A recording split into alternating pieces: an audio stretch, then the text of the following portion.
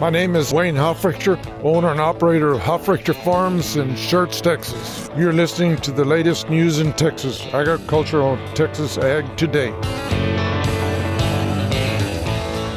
Welcome to Texas Ag Today, a daily look at the latest news in Texas agriculture. Texas Ag Today is produced by the Texas Farm Bureau Radio Network, with the largest farm news team in the Lone Star State. Now here's the host of Texas Ag Today, Carrie Martin. Hello, Texas. Christmas is here, and we've got a special Christmas edition of Texas Ag Today ready to roll for you. All you got to do is jump on in with me and buckle up. We're going to take a ride around the Lone Star State as we cover the most important industry in this greatest state in the nation, Texas agriculture. I'm your host, Carrie Martin, along with the largest and most experienced farm news team in the Lone Star State. And we're all standing by to bring you the latest news in Texas agriculture, from the piney woods of East Texas to the rocky ranges of the Trans-Pecos, and from the Panhandle down to the Rio Grande Valley. For wheat growers in the Texas Panhandle, the weather has been creating some issues. I'm James Hunt, and we'll talk about that on Texas Ag Today. The role microbes play in soil health and the sustainability of crops. I'm Tom Nicoletti, and I'll have more on Texas Ag Today. We'll have those stories plus Texas wildlife news and a special look back at growing up on a farm at Christmas. That's coming up later to wrap up today's show. It was 20 years ago, December 23rd of 2003, that the cattle industry was blindsided with the discovery of the first case of mad cow disease in the United States. A lot of folks in the cattle business still remember where they were when the news was dropped on the American public like a ton of bricks. One of those is Don Close. He currently works for Terrain, but 20 years ago, he was handling risk management for a Texas Panhandle feed yard. So at that particular time, I was VP of risk management for Aztec Cattle Company out of Hereford, Texas. And at that time, Aztec was the fifth largest feeding entity in the U.S., and I think they had Max had a total of 4 feed yards. Canada had already discovered BSE earlier in that year, causing a big disruption in cattle movement between our two countries. But Close says the stuff really hit the fan when it was discovered in a Canadian-born Holstein dairy cow in Washington State. You know, initially it was just the biggest challenge was to, with the futures market, limit down there for, 3 days or whatever it was, I think it was 3 days. We had huge volumes of option positions on that were very low price put strategy in place for risk management at that particular time. And that first morning, I had basically worthless options that were worth $7.50 a hundred, and trying to liquidate those positions, and even though the price was there, couldn't get any takers. We couldn't move cattle. It was just one of those, you didn't know what to do. It was a big mess that took a long time to clean up. But with 20 years of hindsight, Close thinks the beef industry handled the issue well. You know, with hindsight, I think we did, and I'm not even going to take credit for this. I caught an interview with Colin Woodall recently, and he was referencing this. And he said, you know, while we most certainly don't want to go back to that again, but that there were actually positives that came out of it, that how we learned how to handle these black swan events. And I think there's a lot of merit to that. Close also credits USDA under the leadership of Agriculture Secretary Ann Veneman for doing a very good job of handling a very bad situation. The weather is creating some issues for wheat growers in the Texas Panhandle. James Hunt reports from Amarillo.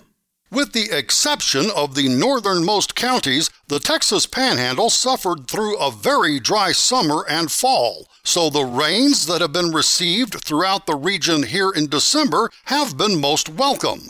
Unfortunately, Texas A&M AgriLife agronomist Jordan Bell says the recent moisture came too late for those who were hoping to grow wheat to provide winter forage for cattle. It's not going to happen for the majority of the Panhandle. Again, the producers in the northern tier, they have good wheat fields, good fall, winter pasture, but the majority of the Panhandle does not have that winter forage.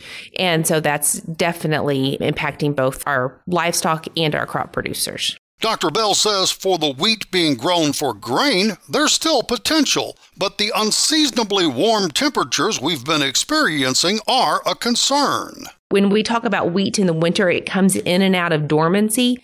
And during extended periods of warm weather, that wheat's going to come out of dormancy and it's going to start using this water. So the rainfall that we have received is not necessarily rainfall that's going to be stored for spring growth and spring development. That plant is using that water, which, that's okay as long as we do receive timely rainfall in the spring. We keep on talking about El Nino arriving, and aside from a very wet May and June, we've really yet to see El Nino show up. And so if we do not have a wet spring, we could potentially use all of this moisture and really see a hit in production. That's Texas A&M AgriLife agronomist Jordan Bell. I'm James Hunt on the Texas Farm Bureau Radio Network. Microbes play a big role in soil health.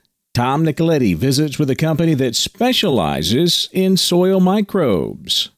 My guest today is Zach Carlson. He is manager of agronomy for Sound Agriculture. And Zach, first give our listeners a quick synopsis of what Sound Agriculture does for producers across the country. So Sound Agriculture is hyper-focused on creating a more agile and resilient food system. We do this by focusing ourselves on making crops more sustainable with the nutrients that are already in the soil. So our product Source is a foliar applied chemistry that activates the native microbes in the soil to unlock phosphorus and also fix nitrogen, getting the soil health to increase across the nation. So for Texas farmers, how do microbes play a role in soil health? So Texas farmers are vitally important to the globe, really. We are focused on cotton, sorghum, corn, wheat.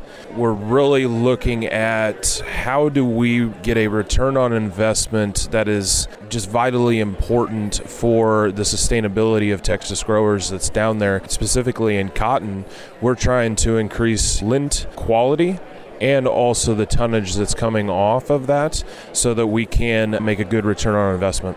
How can growers tap the microbes into their soil to get more nutrients to the crops? Through the root system, we are able to create a ecosystem that goes back and forth, and every one of the roots that is in that soil, if it can tap into nutrients that are native to it, but they're tied up based upon soil characteristics, there's only a benefit that can happen on the backside. So we're the activator of those microbes. That is Zach Carlson. He is with Sound Agriculture. I'm Tom Nicoletti at the Texas Farm Bureau Radio Network. Researchers are looking for a way to clean up the infectious agents that could spread chronic wasting disease from the environment. I'm Jessica Domel, and I'll have more coming up on Texas Ag Today. And forecasters say we are in for a cold, wet winter, and that could affect baby calves. Veterinarian Dr. Bob Judd has more on that coming up next, right here on Texas Ag Today.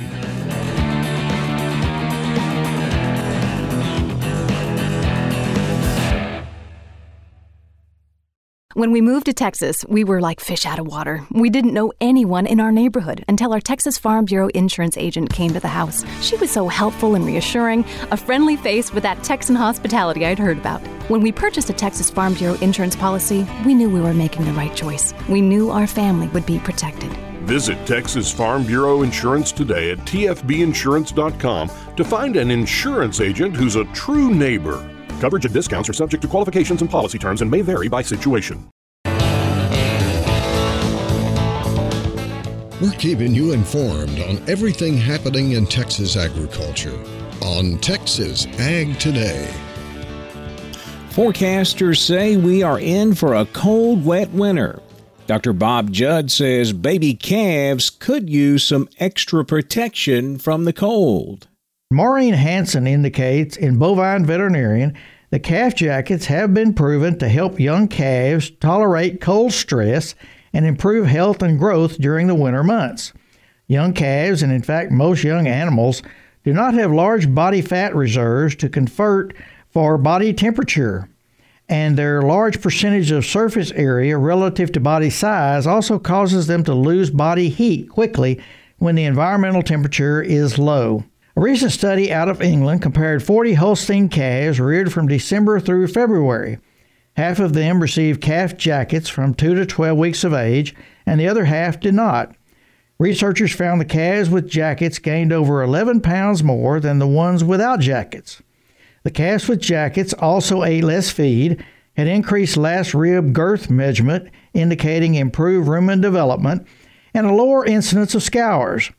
However, there are some tips to using these jackets on your dairy calves. Be sure the coats are dry before fitting the calves with the jackets, and adjust the straps to accommodate for growth. The straps on the jackets can rub the calves and cause abrasions, so check the straps routinely. One question is when to start using the jackets, and one suggestion is when the daytime high and nighttime low temperatures added together are less than 90 degrees Fahrenheit. Another option is when 3 consecutive nighttime temperatures are less than 40 degrees Fahrenheit. Continue to use the jackets while the ground is frozen, and use clean, dry, deep bedding in the calf hutches. If the weather warms up for a day or two, check to make sure the calves are not sweating under the jackets. I'm veterinarian Dr. Bob Judd. This is the Texas Farm Bureau Radio Network. Researchers are looking for a way to clean up the infectious agents that could spread chronic wasting disease. Jessica Domel tells how in today's Wildlife Report. Research on chronic wasting disease is underway right here in Texas, across the United States, and in other countries across the globe. Dr. Peter A. Larson from the University of Minnesota's Vet School recently discussed some of that research with the Texas Parks and Wildlife Commission. He said scientists are looking at how CWD is spread, how it may be detected, and other aspects of the neurological deer disease. And one area of research that we're doing now is that we're looking at scrapes and mineral licks, and you can actually leverage, because the deer are congregating in those areas, you can take environmental samples from those and see whether or not CWD is in the region, and then you know that you need to pivot and maybe focus your culling efforts in those regions. And then also, I mean, with all the feeding that goes on, not just in Texas, but throughout the U.S., you can leverage that with these sentinels to see if you have hot spots on a ranch or in a wild scenario that you can go in and discover and then target and cull those. Teams in the United States and in South Korea are developing methods to remediate the environment where CWD prions, which can spread the disease, exist to stop it from spreading it to uninfected animals. CWD was introduced in South Korea. They've developed methods to remediate the environment. And I understand how complex it is in a wild situation. Within the fence, it's a little bit more contained, but it's still complex. I do think that there are new avenues that we can explore to remediate the environment. But bottom line is, there's no easy answer with CWD. That was Dr. Peter A. Larson from the University of Minnesota. For the Texas Farm Bureau Radio Network, I'm Jessica Domel. Christmas is here, and it always brings back memories of growing up on a farm at Christmas. I'll share a few of my memories with you coming up next, right here on Texas Ag Today.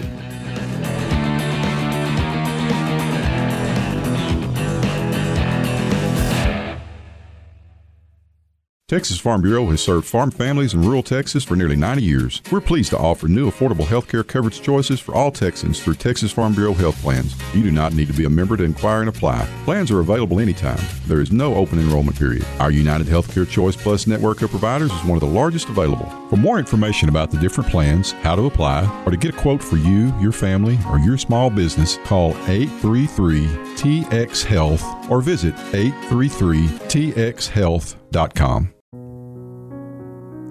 Well, folks, Christmas is here.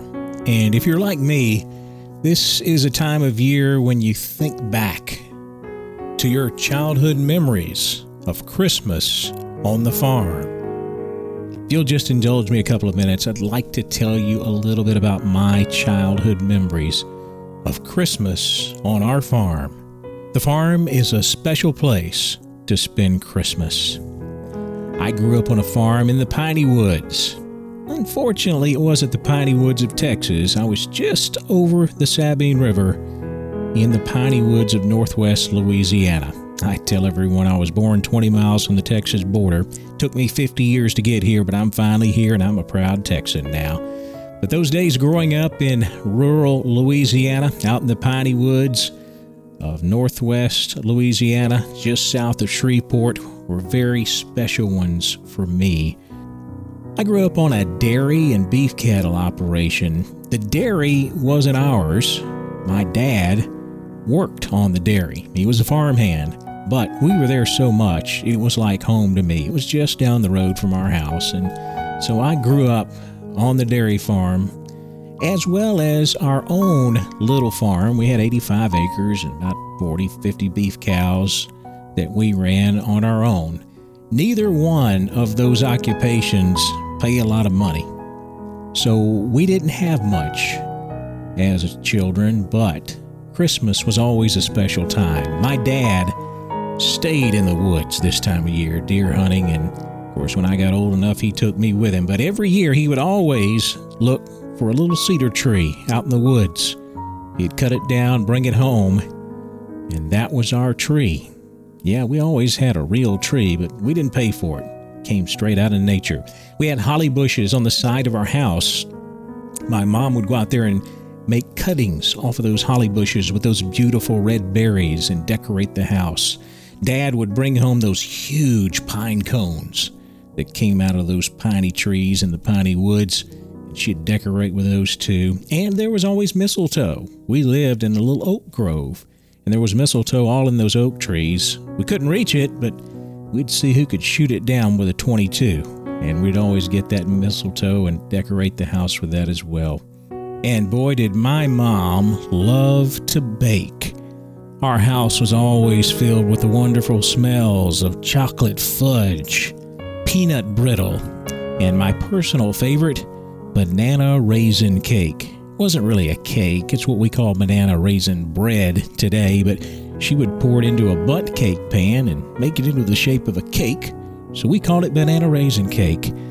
And right before she died 20 years ago, I asked her if she would write the recipe down for me. There was no written recipe, so I asked her if she would put it on paper, and she did, in her own handwriting, and I still have it today. In fact, just a couple of days ago, my daughters and I went to the kitchen, pulled out my mom's old recipe, and we made that banana raisin bread for Christmas, just like Mom used to do all those years ago. And family was always there. I was lucky to have a grandmother who thought her sole purpose in life was to outdo Santa Claus. My granny and pawpaw would show up about a week before Christmas, station wagon loaded down with gifts for all of us kids, me and my two younger sisters. And they would stay a whole week.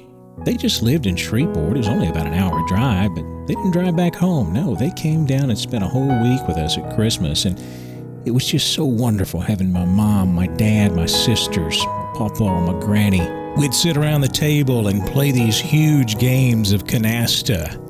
Everybody laughing and talking. The house full of those wonderful smells of that banana raisin cake and that chocolate fudge and that peanut brittle. Surrounded by those beautiful decorations straight out of nature. That tree out of the piney woods, those pine cones, those holly bush clippings and berries. Heck, I even remember the chores being fun at Christmas. You know, getting bundled up and going out there to load the truck up with hay, put out hay for the cows every day, then wrapping up the day with a couple of hours on the deer stand before dark. Wow. When I think back on those days, my God, I feel like I was the luckiest kid on the planet. And I really feel sorry for folks who didn't get to experience growing up on a farm at Christmas. A good friend of mine and fellow farm broadcaster Mark Oppold explains it like this. Christmas on the farm. The chores are almost done. The work isn't as hard today. In fact, it's almost fun. The barn windows are frosted over, but the heat lamps are on inside. The last sow farrowed late last night. Thank God she's still alive. Here comes my neighbor on his old John Deere. He's returning my wagon he's had almost a year. He's worked hard this year to keep 2 farms afloat. He's one of those farmers who never loses hope. I can see his stock cows out by the pond. They seem to know there is something special going on. In fact, all the animals are acting different in a way. Do you suppose they know it's Jesus' birthday today? The neighbor has parked the wagon and has headed home again. The kids have their noses to the window wondering where I am. We have to get to church. We're all singing in the choir. Then home to open presents and to sit and rest a while. I better get inside. I'm starting to get cold. But these moments at Christmas, I give my heart to hold. A farm is where it started, in a stable long ago. Christmas on the farm. How I love it so. I'm Mark Oppold. Merry Christmas. Thanks, Mark. That's Mark Oppold. Many of you may have seen him in the past on RFD TV. Well, that's a look back at my memories of Christmas. Thanks for indulging me your time. And I hope that maybe I have jogged some of your memories of Christmas on the farm. Thanks for listening to Texas Ag Today. Be sure to subscribe to our podcast on Apple Podcasts, Google Podcasts, or Spotify. For more Texas Ag news and information, check out our website at texasfarmbureau.org or tfbradio.com. Texas Ag Today is a production of the Texas Farm Bureau Radio Network.